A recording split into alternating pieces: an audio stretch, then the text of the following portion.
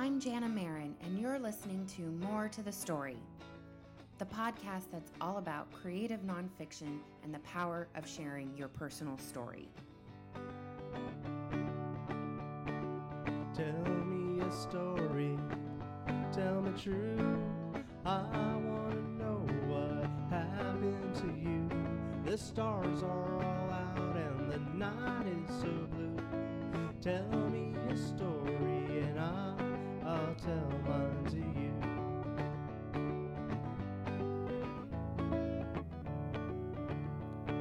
Welcome to episode number 6 of More to the Story, a show that is all about something near and dear to my heart, telling true stories and sharing them with the world. In addition to this podcast, I also publish a literary magazine called Under the Gum Tree, which is dedicated to creative nonfiction and visual art. The magazine is published quarterly in digital and print. And if you enjoy the readings on this show, I encourage you to check out the complete stories by purchasing a single issue or getting a subscription. Your purchase directly supports the work of the writers and artists we publish. Digital subscriptions are $2 a month and print subscriptions are $7 a month, and all that info is online at underthegumtree.com. On today's episode of More to the Story, I am joined by Maddie Walsh, one of Under the Gumtree's previous contributors, whose essay was listed as notable in the Best American Essays of 2013. Maddie Walsh is the lead singer and primary songwriter for Ithaca, New York-based, nationally touring 7-piece Moxie rock band The Blind Spots. She received her bachelor's degree of English and creative writing from the State University of New York at Binghamton in 2005, and she received her master's degree in the same field from California State University, Sacramento in 2007. Her thesis was a manuscript of poetry, the form that most heavily influences her songwriting. Maddie's piece, Placer County Jail, appeared in the October 2012 issue of Under the Gumtree and was listed as a notable in the Best American Essays 2013. Before we get to the interview, here is Maddie reading an excerpt from that piece.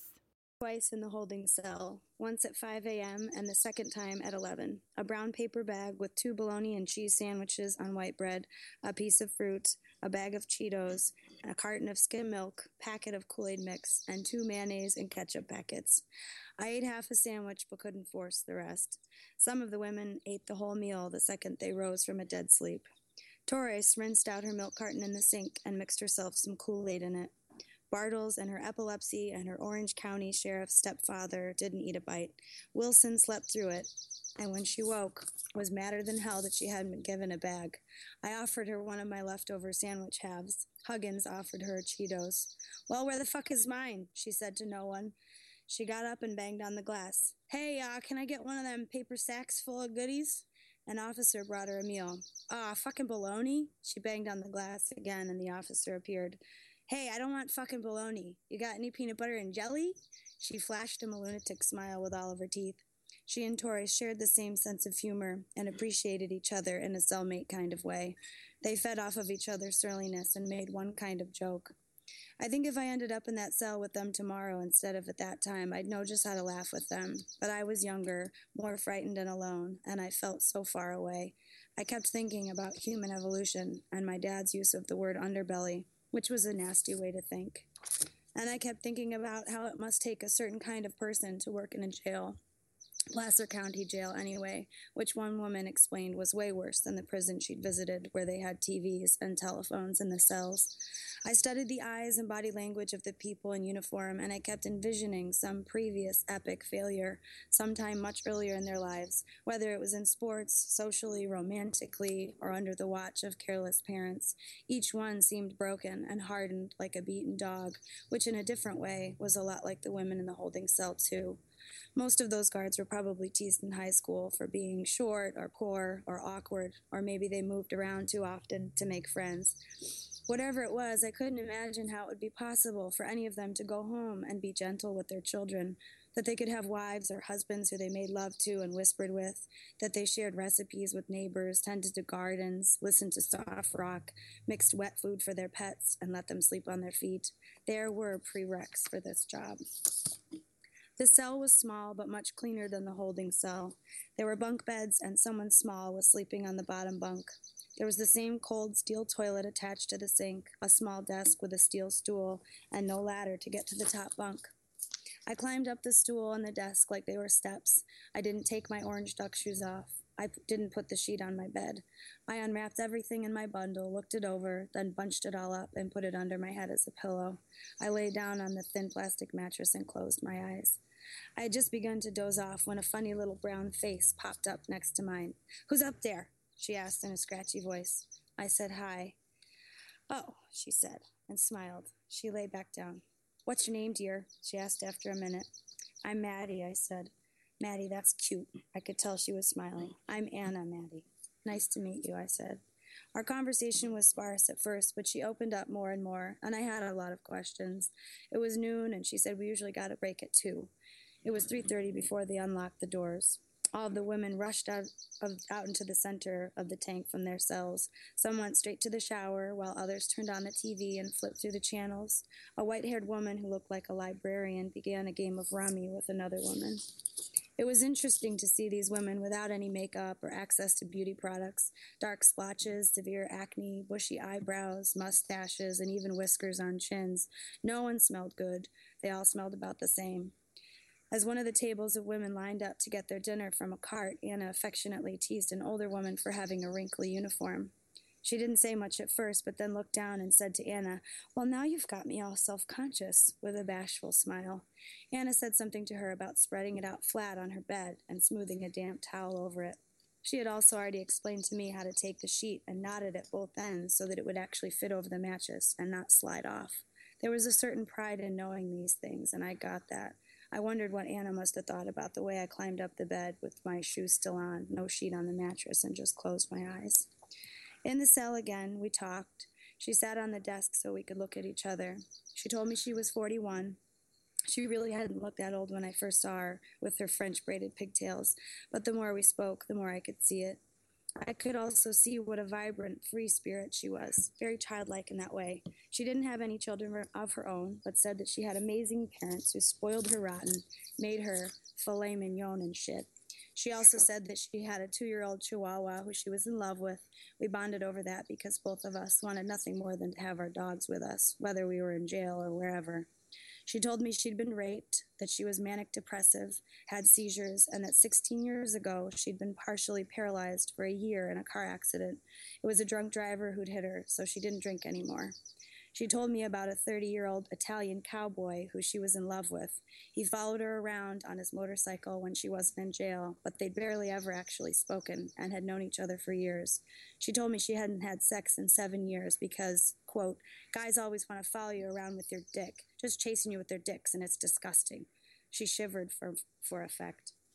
We passed the time sharing stories, and I could only tell that she didn't want to be there the moment they locked the doors. The rest of the time, she was goofy and almost joyful.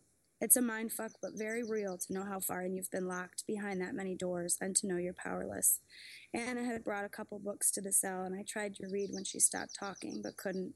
I tortured myself, scratched my head, rubbed my face, picked at my cuticles until they bled, and I peeled the freshest layer of white paint from the wall, a bad habit I remembered from my freshman year of college when I lived inside identical walls, white painted cinder block. I remember saying at 18 to my saucy Puerto Rican roommate, who got a faraway look in her eyes every time she gazed into the mirror while brushing her hair, "This place is like a freaking prison cell. Look at the walls."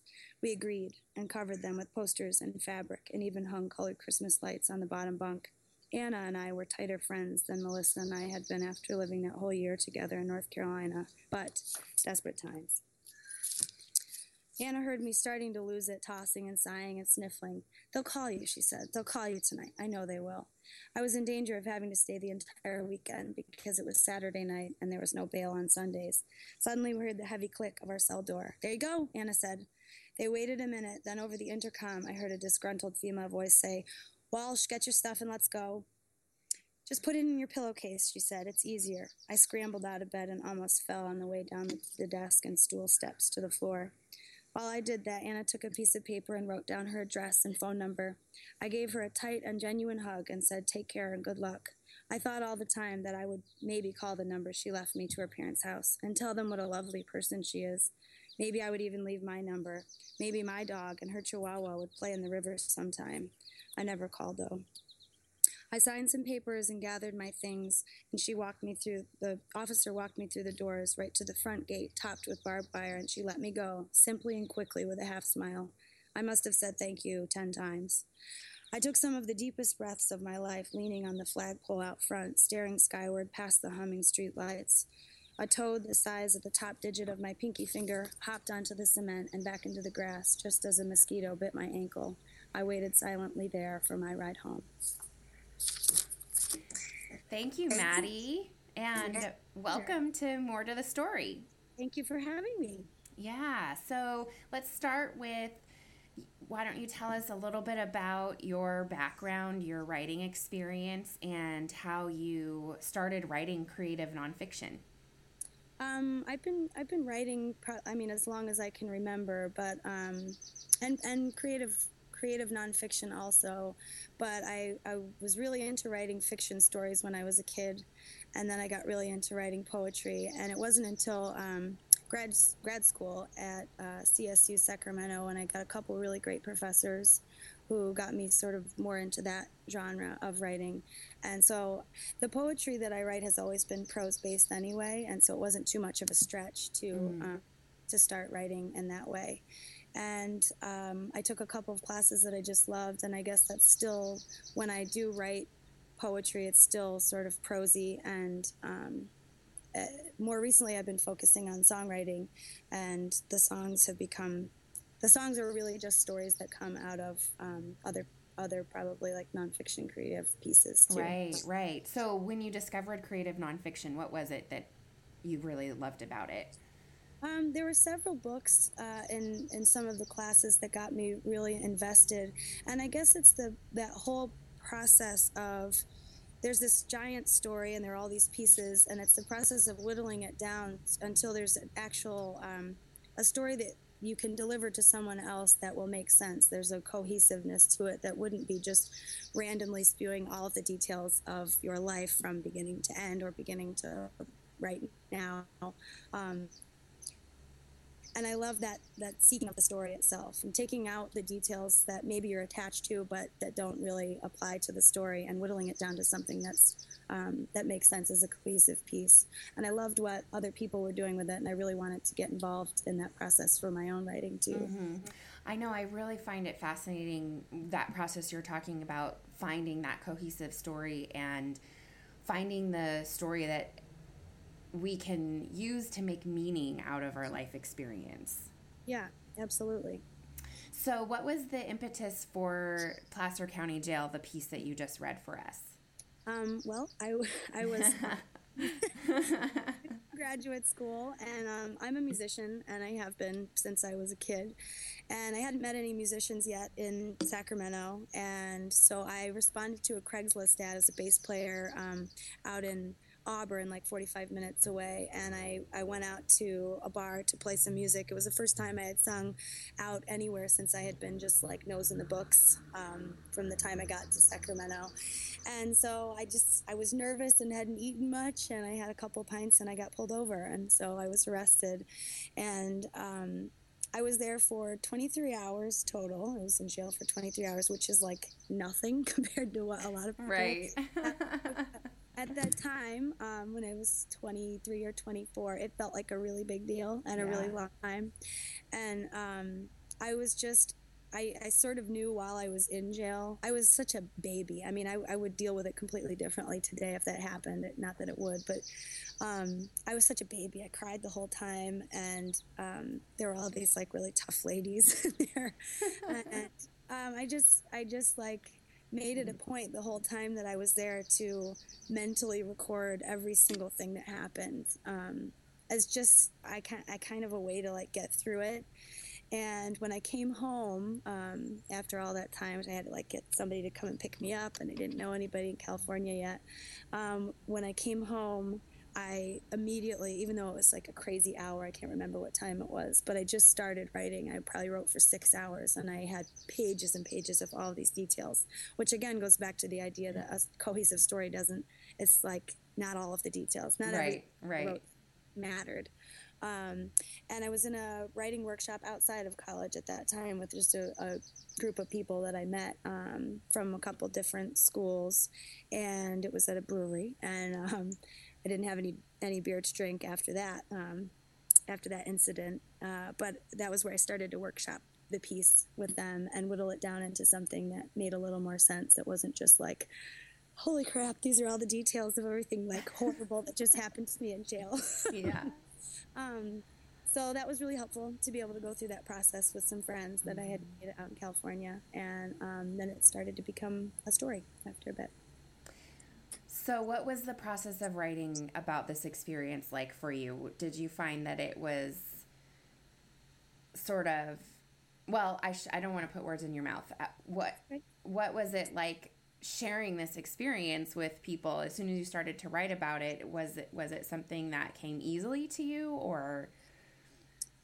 I think it was like, you know, a moment of catharsis a little bit, just to get it all out there first. In this particular workshop, we emailed each other our pieces before. I think it was once a month or something. We emailed our pieces, and we would each comment on each other's, and then we would meet up and talk about it. So I apologized to everyone. I don't know how long it was to start, but I said, hey, I got a DWI this weekend. I got arrested, and so this is my piece for this month. And everybody was really kind and fair, and I think it was good that there were other writers, very cool people who I'd become good friends with. So I wasn't scared to just get that out there. And while getting a DWI, there's like a lot of shame involved, and it's built that way. They set it up that way. You know, you have to go to the Mothers Against Drunk Driving classes afterwards, and then you take your license, and there are all these additional fines, and it's really like, it's shame inducing for sure. But it was good to get it out there with this group of people, and then turn it into something that was actually art. And I feel good about it now. It was long enough ago that I can talk about it with ease, and actually when other people that I know go through this experience, I can actually share this with them, which is nice. Right. So what is there anything that you would say this experience was changed in you in any way, or like, you know, I don't want to be as trite as asking like, okay, so what's the moral of the story? What's the lesson that you learned? But I often feel that writing about experiences that you were using that idea of the shame inducing, like it's definitely experience that in our culture is kind of conditioned to be like, we don't talk about it. We don't share an experience like this. And so having the experience and then sharing it and having it published, ultimately, how has that affected you as a person and as a writer? I think it was a really valuable thing for me to go home, you know, as soon as I got home, and just write it all down. And actually getting it out there has been, there isn't any shame for me in this story at all. And I'm not like a recovering alcoholic. I didn't, oh my God, I went home and I never had another drink again. It was just, you know, it's like a moment of reflection for sure. But then after that, it was just kind of like, all right, well, this is something really shitty that happens to a lot of people. And I definitely made a mistake. I'm not saying that I didn't, but it was, you know, it's like a good thing to be able to just get out there into the world. And I don't know that there's a moral to the story, but there's a shared, how do I put this? There's like a feeling that I can pass on to other people. I did have people go through this similar experience after I did. And being able to just let them know that you're not like a terrible person, even if it's somebody who has a problem. You know, you're not like a terrible person. You will absolutely get through this. And, you know, here's this piece of art that came out of an experience very similar, where for months, you know, there was a lot of those negative feelings and all that shame associated with what had happened. And then, you know, like the money and the lawyers and all of this stuff, it's a big deal for a reason. I'm not making light of it. But it's good to have gotten it out there. And actually the story itself must have resonated at least to some degree with enough people that it became published. And so that, to me, that feels really good. It was a terrible time, and I went ahead and wrote about it instead of just pushing it underneath and not ever talking about it. And so I'm happy to be able to have this piece, and like it was a way of getting through it for me, but I turned it into something that speaks to other people, and that's actually a good feeling. Yeah, absolutely. I totally agree. And when I read it, I definitely got this sense of, oh, here is a look into an aspect of life and world experience that most people don't experience and don't see. I mean, the lives, the women that you write about and the way that you characterize them and portray them, it's definitely like, okay, these are people that are marginalized. These are people who don't get the attention that just mainstream middle upper class folks get on a regular basis. So, right. Which is interesting, because now that Orange is the New Black is on Netflix, it's like, oh wow, it's totally out there in the public eye. But Jenji Kohan is doing amazing things to raise awareness about all of these like issues within the prison system, especially. Yeah. Which is not something that was on my mind at all at the time, but it's kind of interesting to go back after having just finished the most recent season, to go back and revisit this story, because there are elements of that, especially like moments where I walked out into a room full of women that were acting like they were at summer camp or something like that. It was just like, this is a normal place to hang out and socialize and be with other people, and that was so bizarre to me. Right, but I guess right. The show does the same sort of thing. It shows these women being a part of like sort of a little family. It's not their chosen family. It's not where they would like to be, but it is interesting that it can become a community. Right. Yeah, absolutely. I was going to ask you about that, if you watched the show and if there were any accurate similarities between your experience and what they portray on the show. Yeah, I mean, I wasn't there for long enough to really get a major sense of it. I was just a really scared kid. Right. But absolutely. I mean, the women, like, they were just very friendly with each other. They were joking, which really speaks to the human element, that's like, even, no matter what circumstances we find ourselves in, people need to laugh, and people need to find friends and be around other people and just do like normal human things together, cry, braid each other's hair. There was just a lot of like regular interactions that I thought was kind of beautiful in a strange way. Yeah, no, I agree. I think that is really beautiful. So thank you for sharing that with us. What are you working on now? Do you still write this type of like story length creative nonfiction? Are you primarily focused on your poetry and songwriting? Mostly songwriting right now. The band that I am in, the Blind Spots, we've been touring up and down the East Coast and hope to get out to the West Coast sooner than later. I've been mostly doing a lot of songwriting, but I don't think I've written anything quite as long as this piece, but I still do write this sort of prose often, creative nonfiction. I haven't written a story like this in quite a while, but I have a blog that I keep up with, and it started as a tour blog for when the band was touring. There's just so many experiences when you're traveling, especially with a group of people, and you're meeting people and you're eating in weird places, and there's just so much beauty. You have to like stop yourself sometimes, stop experiencing it just so that you can record some of it. Right. So I'm doing that on my blog, but mostly I've been songwriting. I do a lot of co-writing with my husband, just a guitar player for the band. And that's where most of my creative energy has been put more recently.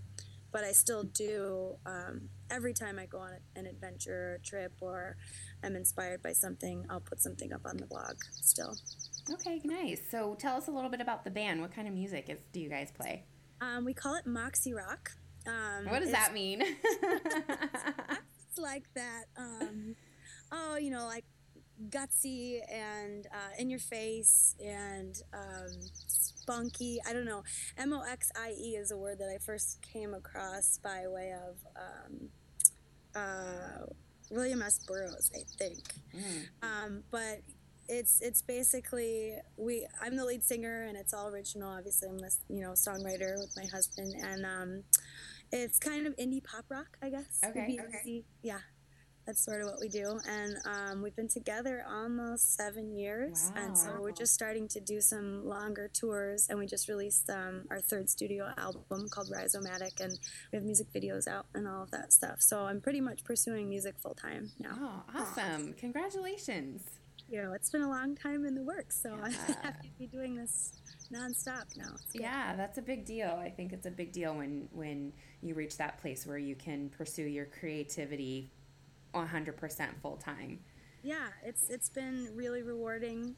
We've had, to take some steps away from normal things that people who work normal jobs can have, like we, are renting out our house that we own right now so that we can afford to be on the road, and we're traveling quite a bit. So they're all sacrifices that I'm happy to have made, because this is exactly where I've been working toward for quite a while.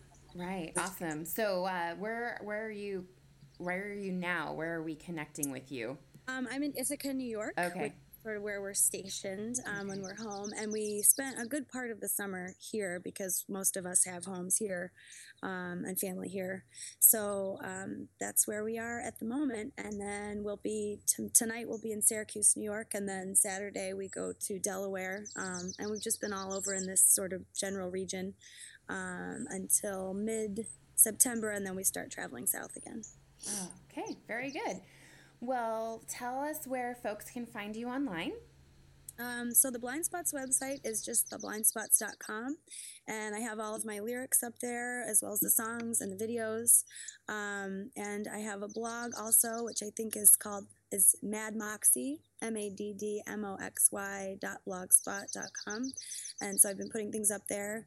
I have a Facebook page for both my, my personal stuff and for my music. And you can find the music page. It's just Maddie Walsh, MADDY Walsh.